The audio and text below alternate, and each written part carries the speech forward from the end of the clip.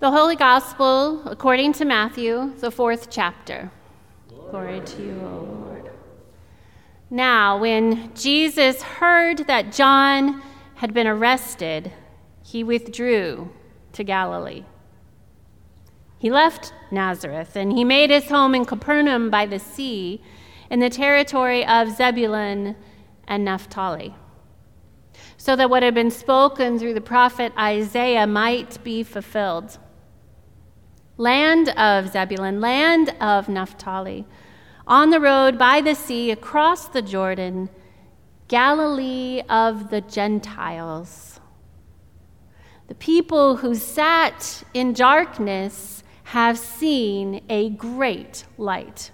And for those who sat in the region and shadow of death, light has dawned. From that time, Jesus began to proclaim, "Repent, for the kingdom of heaven has come near." As he walked by the Sea of Galilee, he saw two brothers, Simon, who is called Peter, and Andrew, his brother, casting a net into the sea, for they were fishermen. And he said to them, "Follow me, and I will make you fish for people." Immediately they left their nets and followed him. As he went from there, he saw two other brothers, James, son of Zebedee, and his brother John, in the boat with their father Zebedee, mending their nets, and he called them. And immediately they left the boat and their father and followed him. Jesus went through Galilee, teaching in their synagogues and proclaiming the good news of the kingdom and curing every disease and every sickness among the people. The gospel of the Lord. Praise to you, O Christ. You may be seated.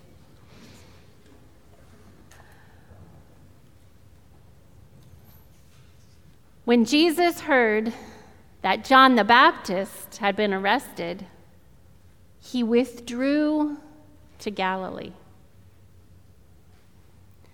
Jesus retreated. He heard that John the Baptist had been arrested, thought to himself, "Man, this stuff is getting real," and he retreated. I love little gems like this in Scripture, in our Holy Bible, that show us Jesus as a real person, truly human. I love it when I discover or rediscover them, because all too often we gloss over them, skim past them on our way to reading about Jesus' many miracles and heroic teachings.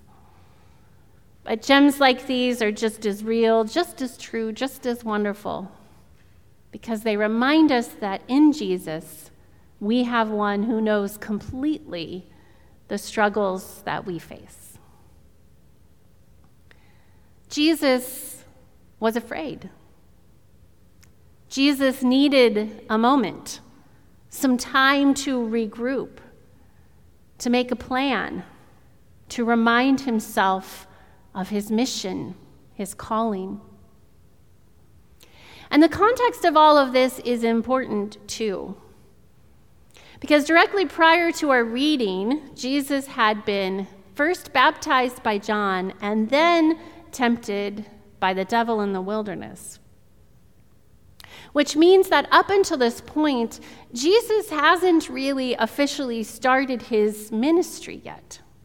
He's been watching from the sidelines as John the Baptist has been the one doing the preaching and the baptizing. And now all of that preaching and baptizing has landed John in prison, not a place any of us are clamoring to end up. And so I wonder how worried and afraid Jesus was when he heard of John's arrest. Was he surprised, caught off guard? I would guess that he was sad for his cousin, grieving a world that would put an honest man like John behind bars for so little. I would guess that he was thinking a little bit of his own future, envisioning whether he might face a similar end. And I would guess that he felt a little lonely, because up until this point, it was just the two of them. And now he finds himself on the outside, and John is on the inside in prison, locked up, confined. And this means that now Jesus' moment has arrived. Now it was up to him to carry on the torch. And so he left, he retreated. It's also important to pay attention not just to the context of this story, but to where Jesus goes. Geography is always important in Scripture. Because this good Jewish boy of Davidic descent leaves Nazareth for Gentile territory. He goes to a land far from Jerusalem geographically, and far from Jerusalem culturally, and some would say far from Jerusalem theologically and spiritually, and in so many other ways as well. He goes to live in the midst of those who are quite a bit different from him. Now, Matthew here mentions the ancient tribes of Zebulun and Naphtali, whose names at this point in the story in Matthew have long gone unuttered. We hear a little bit about them in our Old Testament reading for the day. But for those of you who aren't familiar, these two tribal kingdoms, Zebulun and Naphtali, fell around 700 years before Jesus' arrival on the scene. They were some of the first tribes to fall to the Assyrians, the invaders. They were some of the first tribes to face capture, to face exile, to face occupation by a foreign power. And our gospel says of them, in quoting the prophet Isaiah, that these are the people who have sat in darkness. These are the people who have sat in the region and shadow of death. But then the prophet proclaims that they will see a great light, and that light will dawn upon them. These are the people that Jesus retreats to and goes to be with. In a community where many foreigners are still there, where there's more intermixing between Jews and Gentiles. And here in this community, it doesn't take Jesus long to decide that he is ready. Amongst these people, in verse 17 of this 4th chapter of Matthew's gospel, we are witness to the very beginning of Jesus' ministry. He begins to proclaim in verse 17 his very first sermon, his words of truth and of grace that God the Father has given him. And these are the words he says, "Repent, for the kingdom of heaven has come near." It's not a grand utterance. It's nothing flashy. It's not poetic. It's not a parable. It's not eloquently offered. It's simple. It's short. It's to the point. Repent, for the kingdom of heaven has come near. I wonder if he was scared the first time he said it. I wonder if his worries for John the Baptist preoccupied his mind. I wonder if he already knew what controversy such a simple proclamation would evoke. There's a new kingdom, and it's coming. This kingdom doesn't belong to Herod. It doesn't belong to Caesar. It doesn't operate by their rules. It doesn't play their games. It exists independent of them and of all worldly power, no matter how many people they lock up, shut down, or silence. It's the real kingdom, and it's coming. It's the proclamation of this simple promise that landed John in prison. Remember, he had a similar message: repent, the kingdom is coming. And it's the proclamation of this simple promise that will eventually land Jesus in prison as well. It's the proclamation of this simple promise that will do the same to countless others down the line and throughout history. Because to utter such words risks one's reputation. To utter such words risks one's safety and well-being. To utter such words risks one's livelihood, contacts, connections, relationships, and just about darn near everything. And it's a lot to think about, taking on such an endeavor, making such a proclamation. It's enough to make one want to retreat rather than to move forward. There's one thing, though, that provides an immense amount of comfort, of help, of support, of encouragement, of hope. Look again in your scripture at verses 18 to 21. As Jesus walked by the Sea of Galilee, he saw two brothers, Simon, who was called Peter, and Andrew, casting a net into the sea, for they were fishermen. And he said, "Follow me, and I will make you fish for people." And they left their nets, and they followed him. And from going there, he saw two more brothers, James and John, in the boat with their father Zebedee, mending their nets, and he called them. Usually, when we read this passage, we skip right to the calling of the disciples. But I think it's important to hold the whole of this reading together. Because what it lifts up for us is that Jesus needed friends. Jesus needed backup. Jesus, just like us, needed someone to stand with him, to encourage him, to inspire him, to remind him of his purpose, to remind him of the good news which he came to proclaim. And in Peter, Andrew, James, and John, he finds just this blessed and amazing gift. And no, it's not perfect. We know what bumbling fools these fellows turn out to be. We remember those stories of the many times that they got it wrong. But in the end, they will find themselves where John the Baptist found himself, where Jesus found himself.